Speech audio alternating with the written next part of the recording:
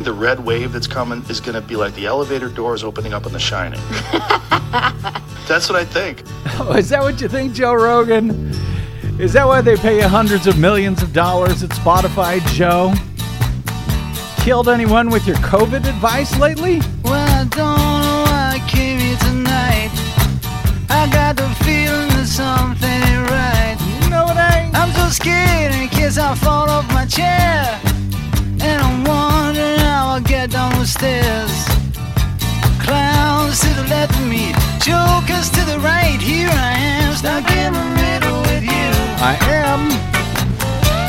From Pacifica Radio in Los Angeles, this is the BradCast, as heard on KPFK 90.7 FM in LA, also in California, in Red Bluff and Redding on KFOI, and in Round Mountain on KKRN. Up in Oregon on the Central Coast on KYAQ, Cottage Grove's KSO, and Eugene's KEPW. Lancaster, Pennsylvania's WLRI, Maui, Hawaii's KAKU. In Columbus, Ohio on WGRN, Palinville, New York's WLPP. Rochester, New York's WRFZ. Down in New Orleans on WHIV. Out in Gallup, New Mexico on KNIZ. Concord, New Hampshire's WNHN. Fayetteville, Arkansas's KPSQ. In Seattle on KODX. Janesville, Wisconsin's WADR. And Minneapolis, St. Paul's AM 950 KTNF. We also stream coast to coast and around the globe every day on the internets on the Progressive Voices channel, Netroots Radio, Radio for Humans, NicoleSandler.com, Radio Free Brooklyn, Workforce Rising, No Lies Radio, Verdant Square Radio, and Detour Talk. Blanketing Planet Earth 5 days a week. I'm Brad Friedman, your friendly investigative blogger, journalist, troublemaker, muckraker, and all-around swell fellow, says me from bradblog.com. Thank you very much for joining us. Yes, we may not have any wrong predictions about elections or crappy advice that could kill you concerning COVID, but we're glad to have you here on the BradCast anyway. Hope that's okay. Hi, Desi Doyen. Hi. And we don't get paid $100 million or $200 million by Spotify to do it. You had to play that clip there at the top just to get me going, just to get me fired up, didn't you, Des? Anyway, well done. Following Tuesday's midterm elections, when Democrats performed much better and Republicans much worse than so many in our corporate media had predicted, like $100 million boy Joe Rogan there telling us it was going to be like the doors opening in The Shining with, I guess, all the blood pouring out or whatever the hell he meant by that. And by the way, in doing so, of course, depressing the Democratic vote in the bargain. In the following that, Sean Hannity of Fox News, speaking of media failures, or I should say people who great successes make millions of dollars while lying to or failing to educate the American electorate. In fact, miseducating them, if that's a word. That is a word. Sean Hannity of Fox News told his viewers he had no idea where this notion that there would be a red wave or a red tsunami this year, where could that have possibly come from? Now, I can't say for sure where the rumors of the red tsunami started because polls in almost every key race were within the margin of error, mostly only 1 or 2 points, and every state a bellwether, a swing state. The glowing predictions of a big red wave were, frankly, a little foolish, and I have a rule in life: never overpromise and underdeliver. You want to, underpromise and overdeliver. This is a deeply divided country. Okay, yeah, whatever, Sean. We're all looking for the guy who started this. Yeah, who can say for sure where those rumors of the red tsunami started? Any promises along those lines were foolish. Only idiots would do that. Where could they have come from? Oh, wait, I think I might know. I think maybe Fox News' Sean Hannity does not watch Fox News very much. Be an analyst for a second. Does it feel like a red wave?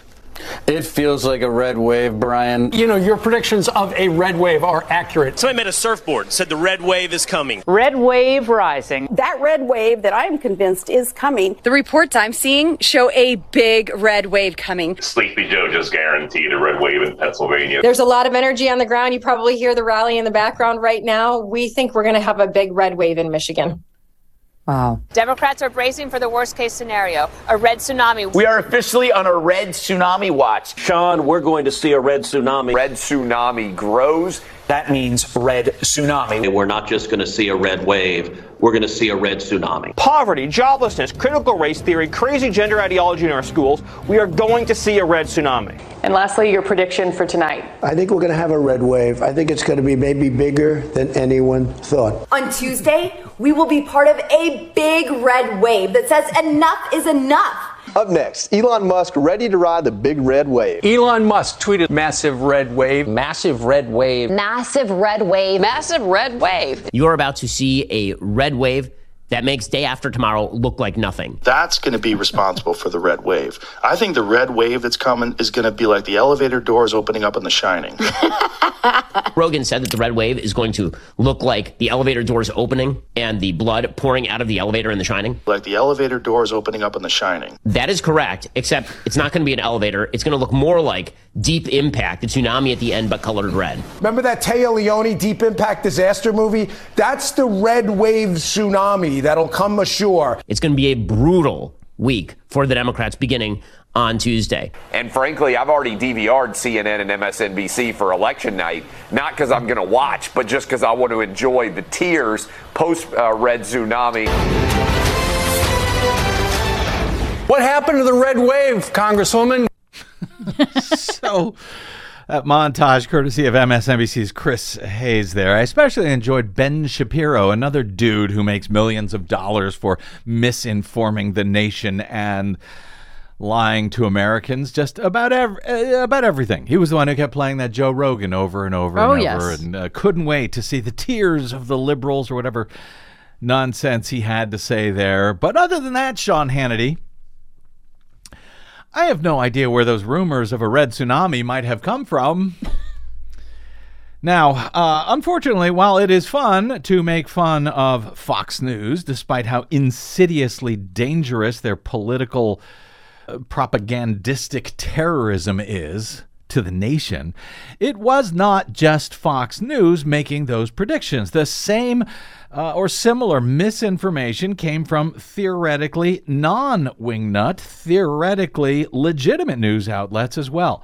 As MSNBC's Mehdi Hassan detailed in a Twitter thread this week, New York Times columnist David Brooks suggested, quote, "We're probably looking at a red wave election," in a piece headlined, "Why Republicans Are Surging."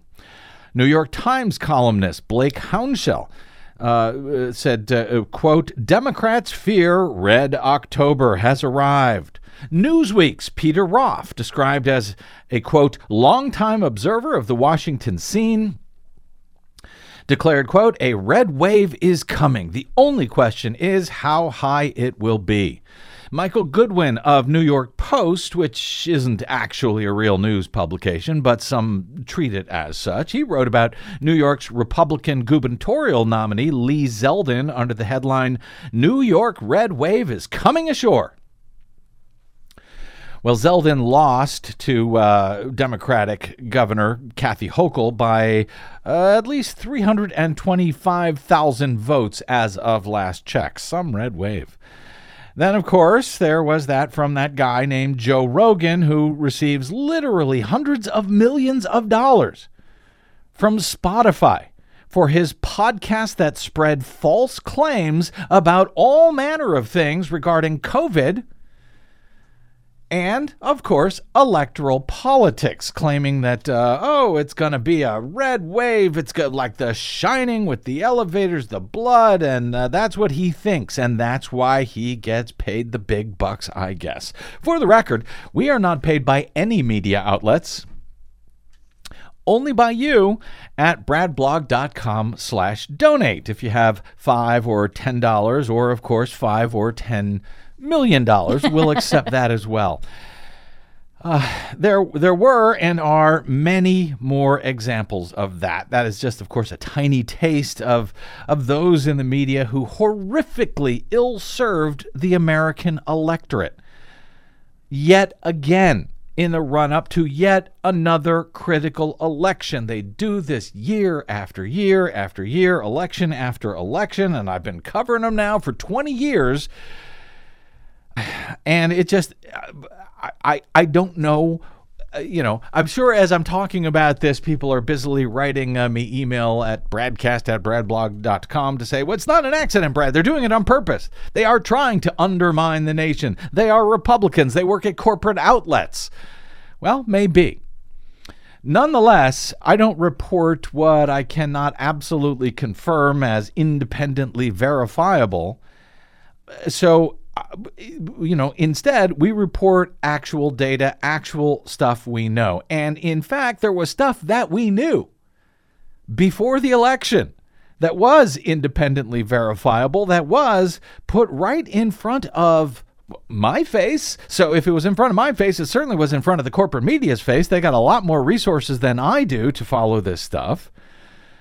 Information that was put right in front of their faces by our guest joining us momentarily, Tom Bonier of TargetSmart, who tried essentially to warn them that all of the available independently verifiable data simply did not sync up with this notion, this conventional wisdom that they were all sort of convincing each other of. Convincing each other that it was the truth, this conventional wisdom of a red wave, when it was not, when there was hard data that could have, should have, did show them otherwise. And it mattered because how much of a difference it might have made in the ultimate results had Americans, had they not been constantly battered with false, depressing information about the Democrats' chances. Oh, they're just terrible. No chance. A red wave. How high will it be? No chance to save democracy itself. No chance to protect critical rights, such as reproductive freedoms, along with it. Anyway, Tom Bonier joins us momentarily for what I believe is a bit of a well-deserved victory lap for him that he is due, and for his thoughts on how the media could have, how it's possible that they could have gotten it so wrong. Even though a handful of guys like him and like Simon Rosenberg, and yes, even occasionally like us, were able to get it right with far smaller budgets than all of these super genius reporters and TV pundits and podcast pundits.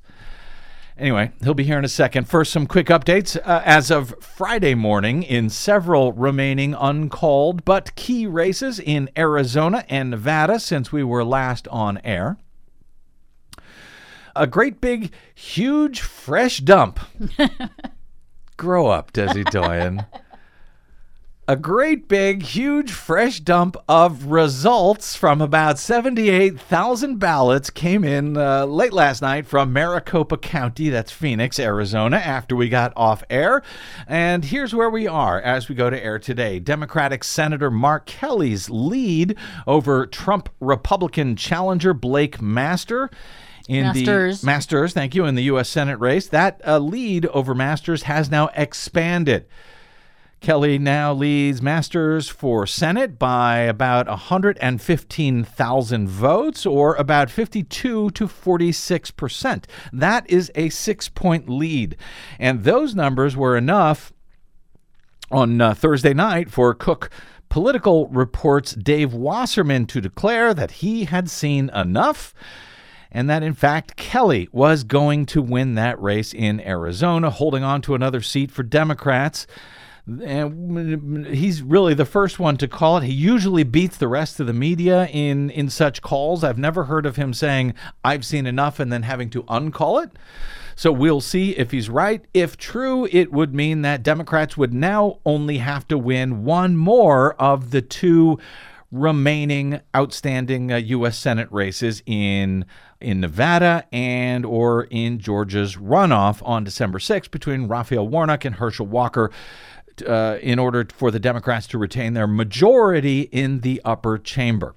In the much closer governor's race in Arizona, Democrat Katie Hobbs expanded her still narrow lead slightly over Trump-backed Kari Lake. Hobbs now has about a 1.5-point advantage over Lake, but that advantage has grown, not shrunk, since that big dump came in on Thursday night, and one that I have been very concerned about, a race I've been very concerned about for months now. Former Maricopa County Recorder Adrian Fontes is now leading insane Trumper and election liar Mark Finchem for Secretary of State in Arizona, leading Finchem, thankfully, by about 6 points and growing.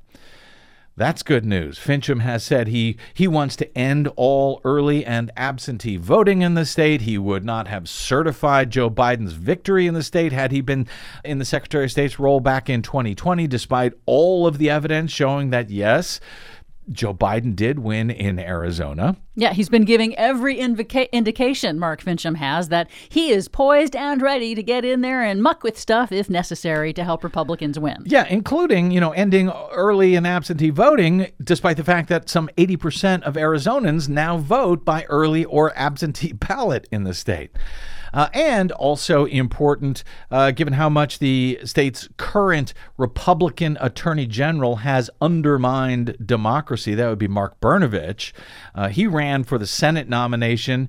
He lost to the Trumper Blake Masters, so he's out. But in the AG's race, therefore, in Arizona, Democrat Chris Mays now narrowly leads Republican Abraham Hamadeh by just under a point in the state AG's race. So Democrats leading in all 4 of those statewide races after that dump in Maricopa, and another in even more Democratic-leaning Pima County, that's Tucson, with margins growing in each of those counties, so across the state, since Thursday. But there are still, that's with about 78% of the vote in. There are some 400,000 votes said still to be out there. Nonetheless, I think you would rather be a Democrat than a Republican in those particular races right now. And similarly, encouraging news for democracy in Nevada, where the Democrats are having a tougher time of it, hoping to come from behind in several key races in Nevada. But with most of the remaining vote now said to be out in Democratic-leaning counties like Clark County, which is Vegas, and Washoe County, which is Reno. So with several dumps on Thursday night, Republican senatorial candidate Adam Laxalt's lead over incumbent Democratic Senator Catherine Cortez Masto, that continues to get smaller. It is now just down to 0.97%. 0.97%, so less than a point according to the latest numbers. Laxalt was up by about 3 points on Wednesday, then about 2 points on Thursday, now less than 1 point as we go to air. So you can see which direction this is going if it continues in that direction. We will see if it does. There's said to be about another 50,000 or so votes from Clark County that are still to be tallied, but Democrats seem cautiously optimistic right now in the U.S. Senate race in Nevada, with Laxalt leading by only 9,000 votes as we go to air.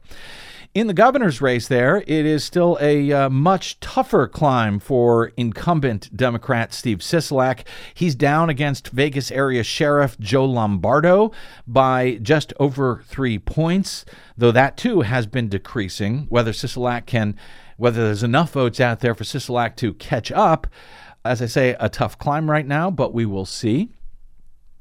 In far more encouraging news, however, Francisco Aguilar, the Democratic candidate for Secretary of State, has now taken the lead over Republican 2020 election liar and grave threat to 2024's election, Jim Marchant. He's the Republican nominee for Secretary of State in Nevada. He falsely claims that pretty much all elections are now completely rigged, I guess, except for the one that he won when he was running for the GOP nomination earlier this year to replace the state's currently Republican but term-limited Secretary of State. But, the one that Jim Marchant, the election that he won over the summer, well, that one was fine. Marchant leads a group of election-lying Secretary of State candidates around the country, pretty much all of whom have lost, thankfully, in this year's midterms. And now it's looking more and more likely that he will lose in Nevada himself. expect to challenge there, which is just fine by me. Though the Democrat is currently just up over half a point, with 90% of the vote in Nevada, albeit, as I said, with numbers improving for Democrats so far in these late reported counts. Oh, and several media outlets have now called the AG's race in Nevada for Democrat Aaron Ford, who currently leads Republican Sigal Chattah by more than 6 points. So there is a chance that even if Republican Joe Lombardo holds on to his current lead for governor, he'll be surrounded by a whole bunch of statewide elected Democrats to sort of help keep him in check. If both Mark Kelly wins the Senate race in Arizona, which he seems in a very good position to do, and Catherine Cortez Masto overtakes Laxalt for the Senate in Nevada, if, as many see as quite possible in the next day or two, well, then it may not even matter in Georgia on December 6th what happens there as far as which party controls the Senate next year. Democrats would have the majority sealed, though I would advise you to count no chickens yet. As to the U.S. House, that is much more unclear still at this hour. It likely will be for days and for possibly for weeks. Whoever takes the majority there, well, it's going to be a narrow one, and anything but the red wave that corporate media has been misleading with for so many weeks. Here's Bill Maher, for example, on his last real-time show on HBO before the election with guests Fareed Zakaria of CNN, and the New York Times, Maggie Haberman, asking why it went so wrong for Democrats and discussing what they should have done. Remember, this was before Election Day. What should the Democrats have done in the face of the disaster that was coming, which, of course, never actually came? It's funny, it looked so good for the Democrats, like after the Roe versus Wade ruling. It looked like abortion was going to be the big issue, but that seemed to have fizzled. The Democrats going to win by 12, and now the Republicans are going to win by 15 or something. Why? How'd they lose that demographic? I think the biggest issue is the economy and inflation. Is that what you think, Fareed? Because it turns out that wasn't the biggest issue. It turns out it actually was abortion. And Bill Maher, they did not actually lose that demographic. No matter how long you guys, all three of you, whined about it for an hour, depressing everyone as if it was a done deal before any single Election Day vote was even cast. Good Lord, people. Anyway, the man who had been trying at that very same time to point out the hard evidence behind the counter-narrative to that nonsense, and as it turns out, the correct narrative all along, Tom Bonier, he joins us next on the BradCast. I'm Brad Friedman.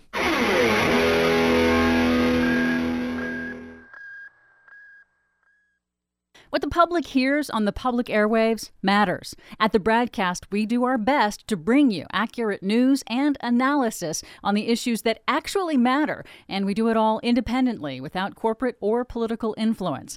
But we can't do it without you, now more than ever. Please help us stay on your public airwaves by going to bradblog.com/donate to help keep us going. That's bradblog.com/donate. And thanks.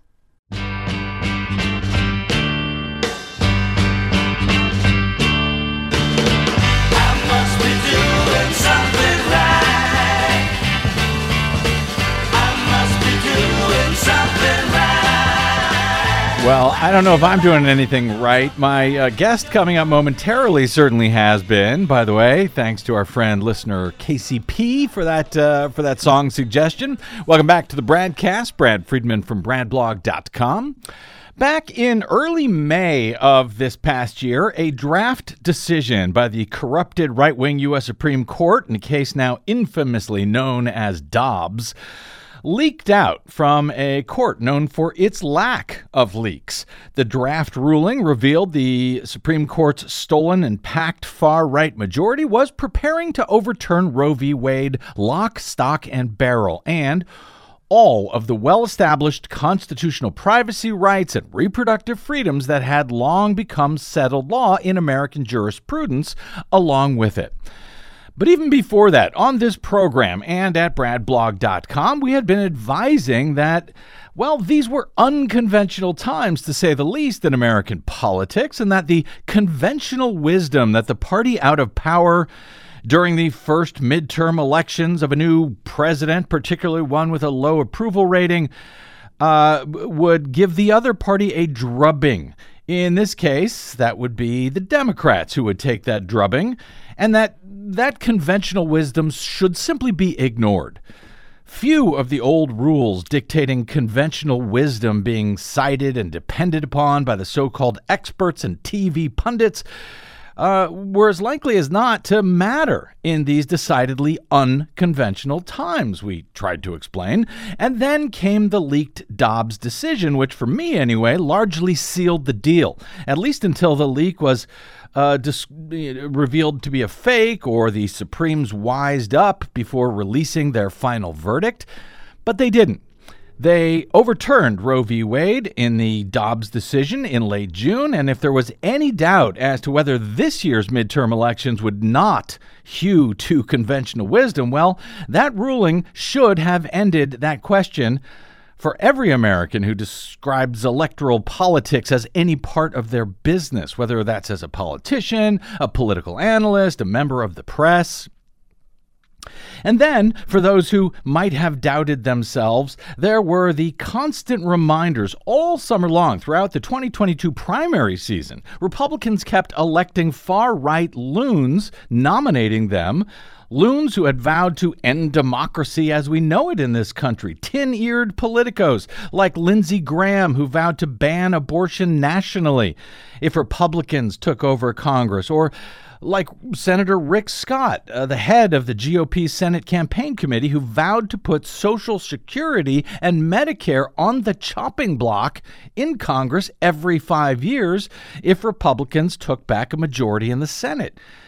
And, of course, the before your very eyes signals coming from special U.S. House elections all summer long, in which Democrats either won or gained on their performance during the 2020 presidential election. And for those who are really unable to notice the writing of bright red letters on the wall, there was the ballot initiative in deep red Kansas that would have allowed the state's Republicans to ban abortion entirely in the state. Well, that initiative went down by a voter landslide in early August. It was all just sitting there, all of this information, all of this evidence. But for those who could not believe their own eyes or couldn't muster the courage to face down conventional wisdom in their PAC journalism groupthink, well, then came Tom Bonier of Target Smart with hard data in state after state after state, revealing what he described, including on this program, as jaw-dropping new voter registration numbers, revealing women signing up to vote at unheard of rates as compared to men, and specifically as compared to their numbers before the release of the Dobbs decision overturning Roe. And it wasn't just women. It was Democratic women. And it wasn't just Democratic women, but young Democratic women and even young Democratic men. And it was in the so-called blue states as well as the so-called red states, particularly states where abortion had become most restricted or where Republicans were threatening to do so. Now, sure, Bonier's firm, Target Smart, provided political data for Democratic campaigns and progressive advocacy organizations, but you didn't need to simply believe Tom. He was posting independently verifiable data. And there was Simon Rosenberg, a former Bill Clinton strategist and dyed-in-the-wool Democrat who was citing, again, independently verifiable evidence from available polling and other data showing that the odds were very good that the red wave that Republicans and therefore the media continued to pretend was coming and potentially depressing the Democratic vote in the bargain, well, that red wave was almost certainly not coming. It got so ridiculous in the final weeks of the election that mainstream outlets like Politico were instructing their own readers to ignore their very own polls, finding the Democrats were likely to do much better than, well, the conventional wisdom of both history and the moment that they were beating the drum to this end in the press, on the internet, over our public airwaves. Well, numbers, data, and independently verifiable facts usually don't lie, and folks like Rosenberg and Bonier, and yeah, I guess even me, appear to have ultimately been proven correct as of Election Day. While there is still, to be clear, an outside chance that Republicans could win majority control in the U.S. Senate, and they are, at least as of this hour, regarded as likely to win a very slim majority in the U.S. House, although they are regarded that way by many of the very same Republicans and super geniuses in the media who had been insisting for months the Democrats were facing a bloodbath in November. So, apply as many grains of salt for the moment to that until the final numbers come in as may be necessary. But while all of that still could happen, it is clear that the dreaded red wave never came. And while this seems to have shocked many Americans, particularly in the media, but not only in the right-wing media, where they had been deluding themselves for months, if not years, but also in the non-right-wing media, it really shouldn't have been shocking at all. The signs were all right there in front of us in hard data, at least for those with the ability to see it and the courage to report it to the American electorate. But why didn't so much of the media do just that? Well, he had the answers before. Let's see if he's got any more for us today. Joining us once again on the BradCast for what I believe should be, at the very least, a bit of a well-deserved victory lap is our friend Tom Bonier, CEO of Target Smart, a leading Democratic data solutions firm providing Politica data for campaigns and advocacy organizations, and yes, for the world, if the world wishes to notice. Oh, Mr. Bonier, welcome back to the BradCast, sir. It is truly great to be back. I want to say congratulations on getting it right. So congratulations. But in truth, it seems to me that all you really did was present independently verifiable data and allowed those who cared to look at it the option to accept it or double check it and draw their own conclusions from the data you were presenting. You were actually very conservative, as I saw it, in offering any conclusions that you might have drawn from the data you were looking at and sharing. Am I right about that? Were you making an effort to offer the data without hard personal conclusions about what all of it would ultimately mean or not come November 8th? Yeah, I hate to say it, but you're right. As much as I would like to try to pull off the genius or wizard, there was nothing magical about what I did. It was, as you say, it was seeing the numbers and it was reporting the numbers, and in the end, trying to stay away from predictions or projections, but to say, look, this is what we're seeing, and to the point you made a moment ago, really framing it in the context of the broader media narrative that was perhaps at odds with the data that we were seeing. Mm-hmm. And I'm wondering, Tom, how do you characterize yourself? A Democratic analyst, advisor, strategist, activist, operative? I'm asking that because I'm wondering, however it is that you might see yourself, I'm wondering if that's why so many in the corporate media either poo-pooed or simply ignored or dismissed what both you and Simon Rosenberg almost exclusively had been reporting for so long in the run-up to the midterms.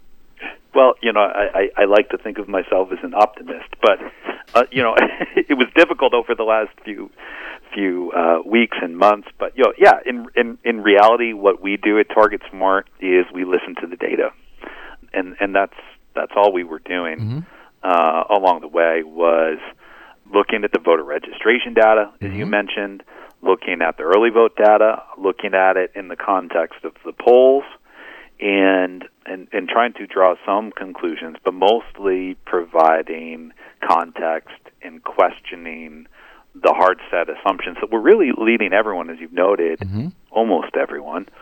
You and I first spoke in August, and you've done such a wonderful job in spreading this information that is counter to the narrative, not just in this case, but in a lot of cases. And so that's really what we've tried to do is lift up just the hard data and then allow people to draw their own conclusions. So then, Tom, how do you explain this sort of lurch to the right in the closing few weeks of the campaign when, corporate media sort of began insisting that concerns about abortion rights had somehow faded among women? They stopped caring about that. All that Americans really cared about was the economy, and that Democrats apparently just really screwed it up all summer long, putting their money on abortion rights, and they were headed for this red wave, drubbing. How do you explain that narrative that had seemingly been defied in the meantime by actual, elections and data and stuff all summer long? Well, it was really the convergence of two elements.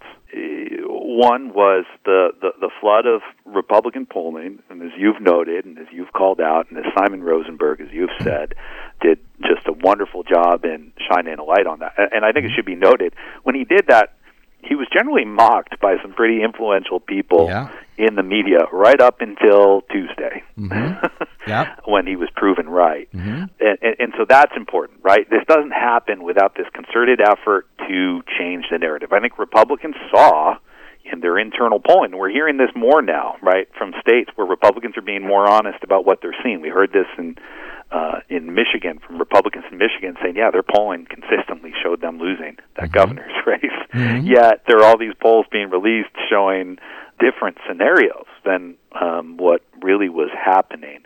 And so that was the key element. But by itself, that doesn't happen. It took some level of complicit behavior from those who should be the guards against it, the analysts in the media, the people. Look, we're lucky in that we have these smart people who analyze elections and work just with election data. The Nate Silvers, Nate Cohns of the world, and journalists more broadly, who are supposed to be skeptical and ask questions and then provide context. And that, I don't want to say it didn't happen at all across that whole swath of journalism, but it certainly didn't happen enough.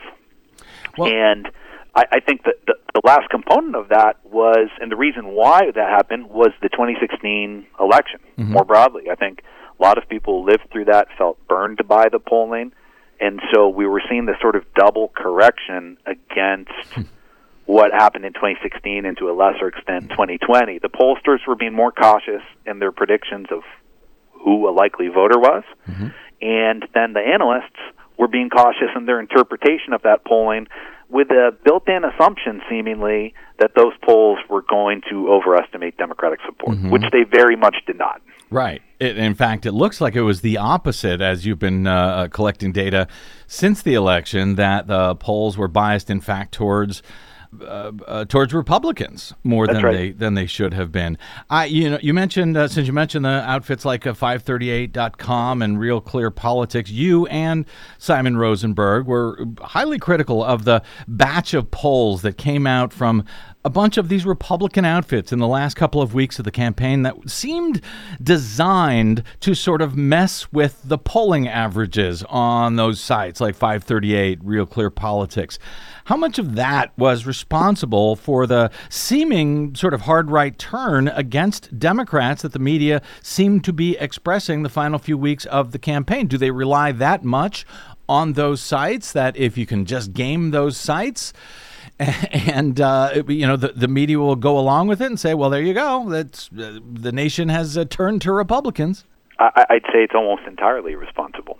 Again, if the media's priors weren't, if their prior conception was not that we're headed towards a red wave election before Dobbs, and if their priors weren't that the polls are generally going to be biased towards Democrats, I don't think it would be as easy for them to convince the media to flip back to this narrative of an inevitable red wave. So that's obviously an element. But again, that doesn't happen without a flood of polls that plant that seed of doubt in the media or these election analysts where they look and say, gosh, here we go again. I don't want to be wrong again. I don't want to be put out there and criticized as a liberal and biased towards Democrats in my coverage. So the narrative flipped. And I believe this had, even though the end result in this election is incredibly positive for Democrats, I think in some cases it was likely blunted by what we saw. I mean, I think about especially Wisconsin and that Senate race. And you see Mandela Barnes is, as we stand here, I haven't looked at it recently, but about a point down, a single point, a flip of about 13,000 votes would have put him in the lead. That race has been called with the incumbent Senator Ron Johnson winning.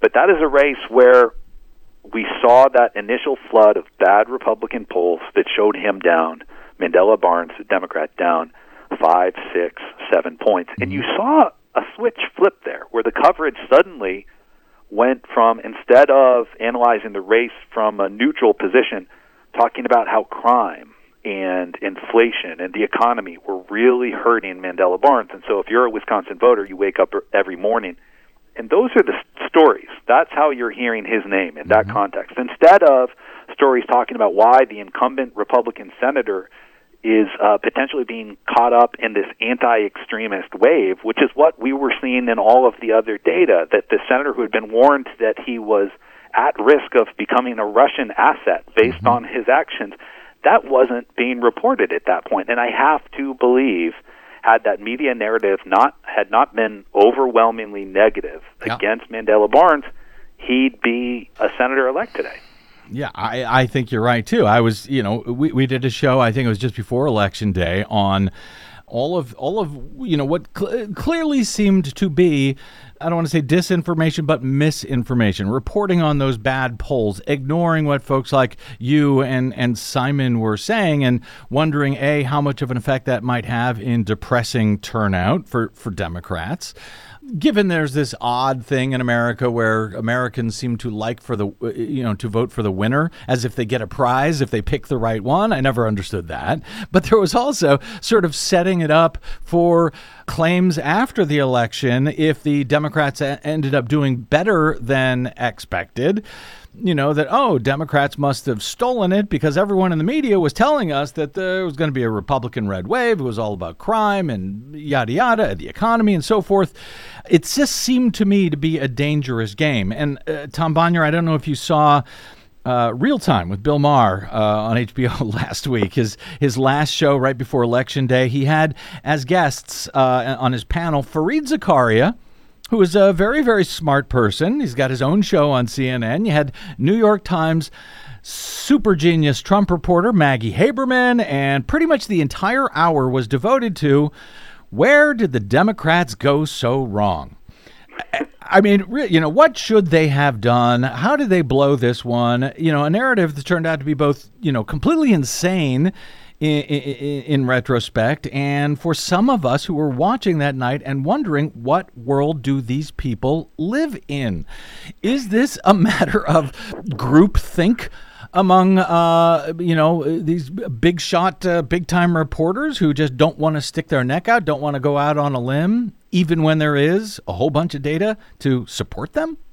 Well, I didn't see that episode, but I. Oh, but it's I saw maddening! It. Don't look but at it. I saw it everywhere else. Yeah. You know what I mean? Okay. In that, it was everywhere. It was cable news, and people are talking about and mocking Fox News at this point. Right. But Fox News, at least, is what it claims to be for the most part, right. or what we know it is, right. which is a very biased Republican media platform. But the bottom line was, most of cable news and these other outlets had a certain level of certainty about this outcome in a very similar way. And I have to say, as I spoke with reporters in the closing weeks, and I would be telling them that, look, this is going to be a close election, that I don't see a Republican wave where they're just going to run away with this. I don't see that in the numbers, and was just short of mocked by reporters. Certainly an incredulous response. And the notion that, well, you can't really learn that from early vote data. We heard a lot of that. People would say, a lot of jokes about how the early vote data isn't predictive of anything. As I said, look, about 50 million people cast a ballot before Election Day. If you can look at a database of 50 million people who voted in this election, and you can't draw some educated conclusions about what that means, you're not very good at looking at election data, and you should consider giving it up. But that was the the general opinion in the media was ignore it. It was basically anything.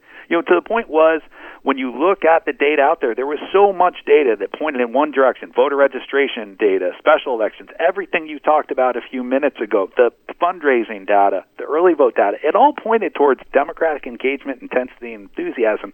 And then why did we believe that Republicans had intensity? Not because of any of those other things, people actually taking actions, but because of polls and the pollsters deciding to create likely voter samples that skewed Republican.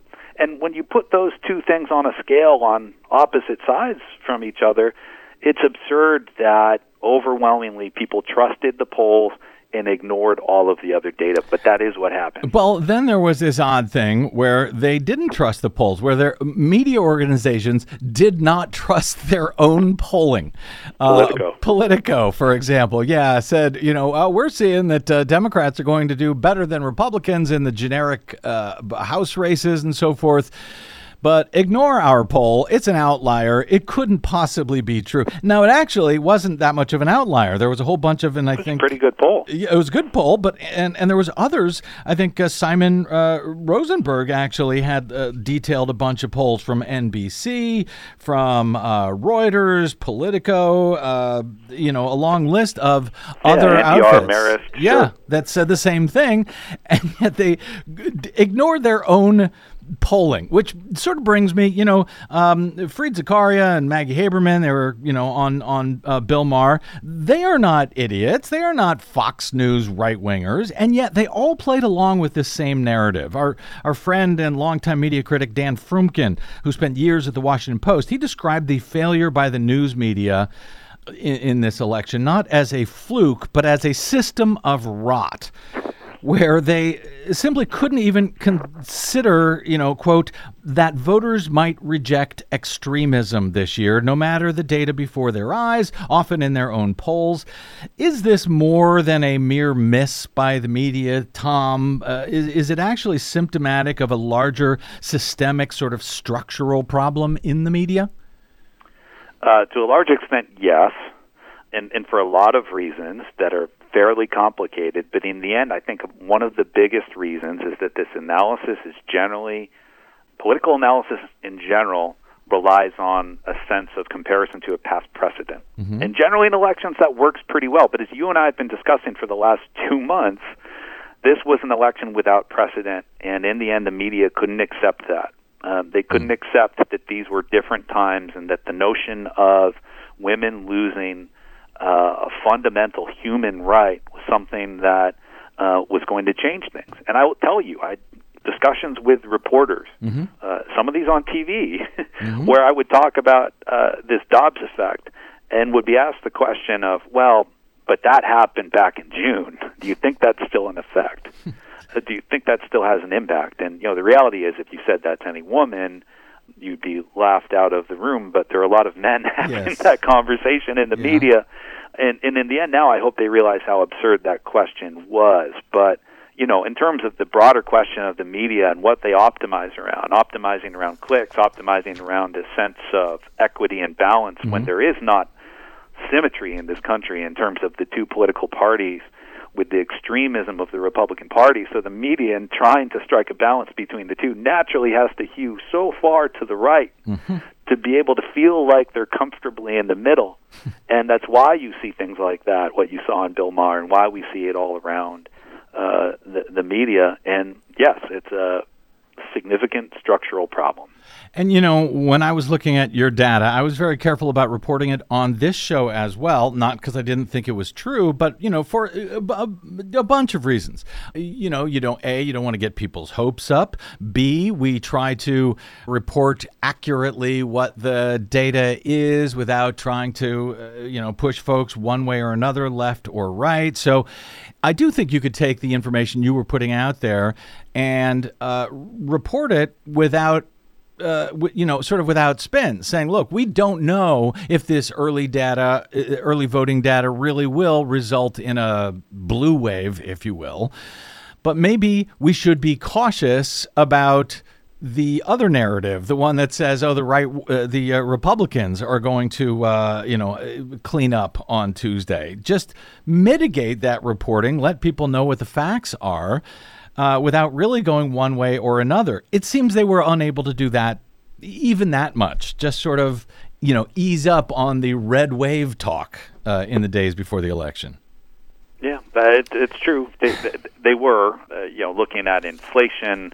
And the fact that this is a midterm election with the Republicans being the party out of power, it was that precedent, and then there's just notion that you can't trust the polls to not be biased against Republicans, and I also, frankly, I think the human psychology of what it feels like to be wrong when Republicans are constantly attacking the media of having a liberal bias.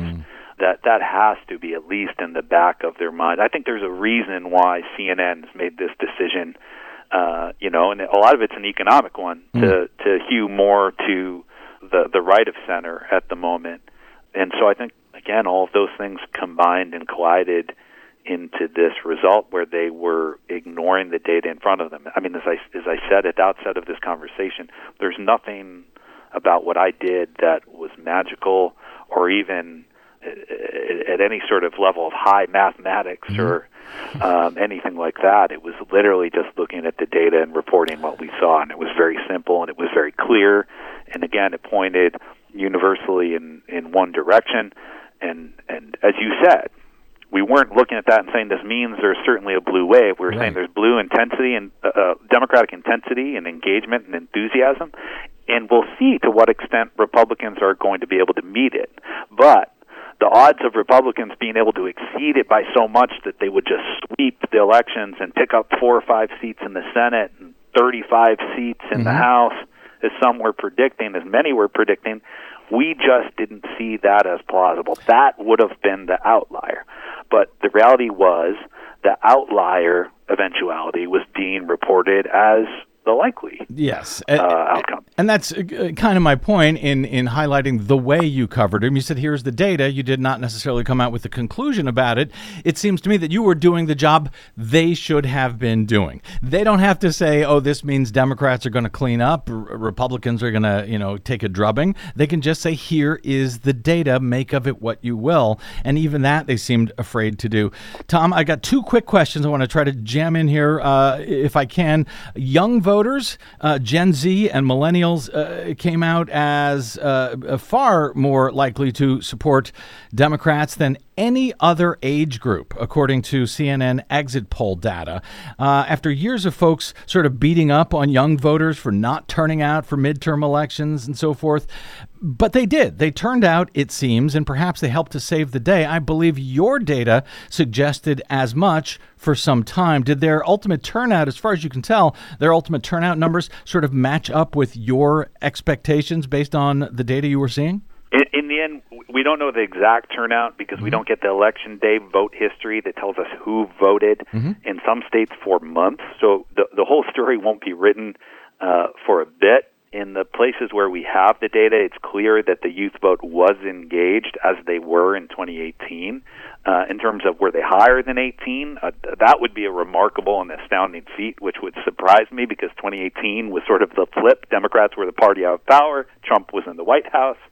And so if we see numbers even approaching 2018 in this election where Republicans had all the wind at their back before the Dobbs decision, I think will be a remarkable victory. I do expect to see those numbers being very high. I have to credit John Della Volpe from Harvard, who does a lot of great research and analysis on the youth vote. And he said, well, someone asks me what percent of younger voters turned out in this election, I'll say enough to deliver this result. And I think that's exactly what we saw. The fact that this Democratic coalition was so broad and that younger voters, Gen Z especially, clearly played a critical role. And without their engagement in this election, when they generally don't engage in midterm elections, you wouldn't have seen the result we got. Last question, Tom Bonier. Since everyone else in the media was apparently surprised by what happened on Tuesday, I'm wondering what surprised even you about the outcome, if anything, or at least about what is known so far about the outcome this year?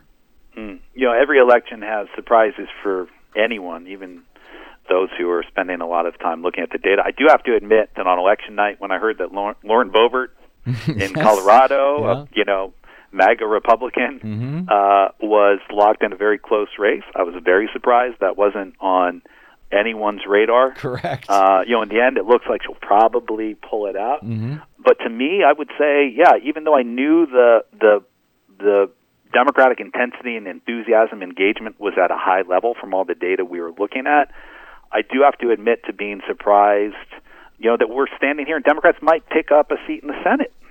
That's a real possibility at this point, and that the House is very close. Wherever this ends up, and it's going to take a while to count those ballots out west, that the House is likely going to be, only a handful of seats majority for one side or the other. And the fact that, that's still in play, I think, is a surprise for everybody. Well, the man who shouldn't have surprised the world, had you just paid attention to what he's saying, he's been saying now for months. Tom Bonier is the CEO of Target Smart, a Democratic data solutions firm providing political data for campaigns and advocacy groups. You can and should follow him on the Twitters, as long as there still is a Twitters to follow. You can find him there at T Bonier, that's TBONIER, or you can follow his company Target Smart on Twitter as well, and they are at targetsmart.com. Tom, once again, thank you and congratulations and all of that, and I'm hoping we find yet another reason to bring you back. Always a delight to talk to you, sir. I hope so, too. Thank you so much, Brad. Thanks, Tom.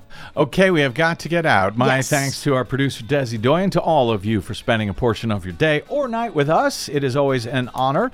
If you missed any portion of today's program or any other, you can download all of them since time immemorial at bradblog.com. And hey, while you're there, please consider hitting one of those donate buttons.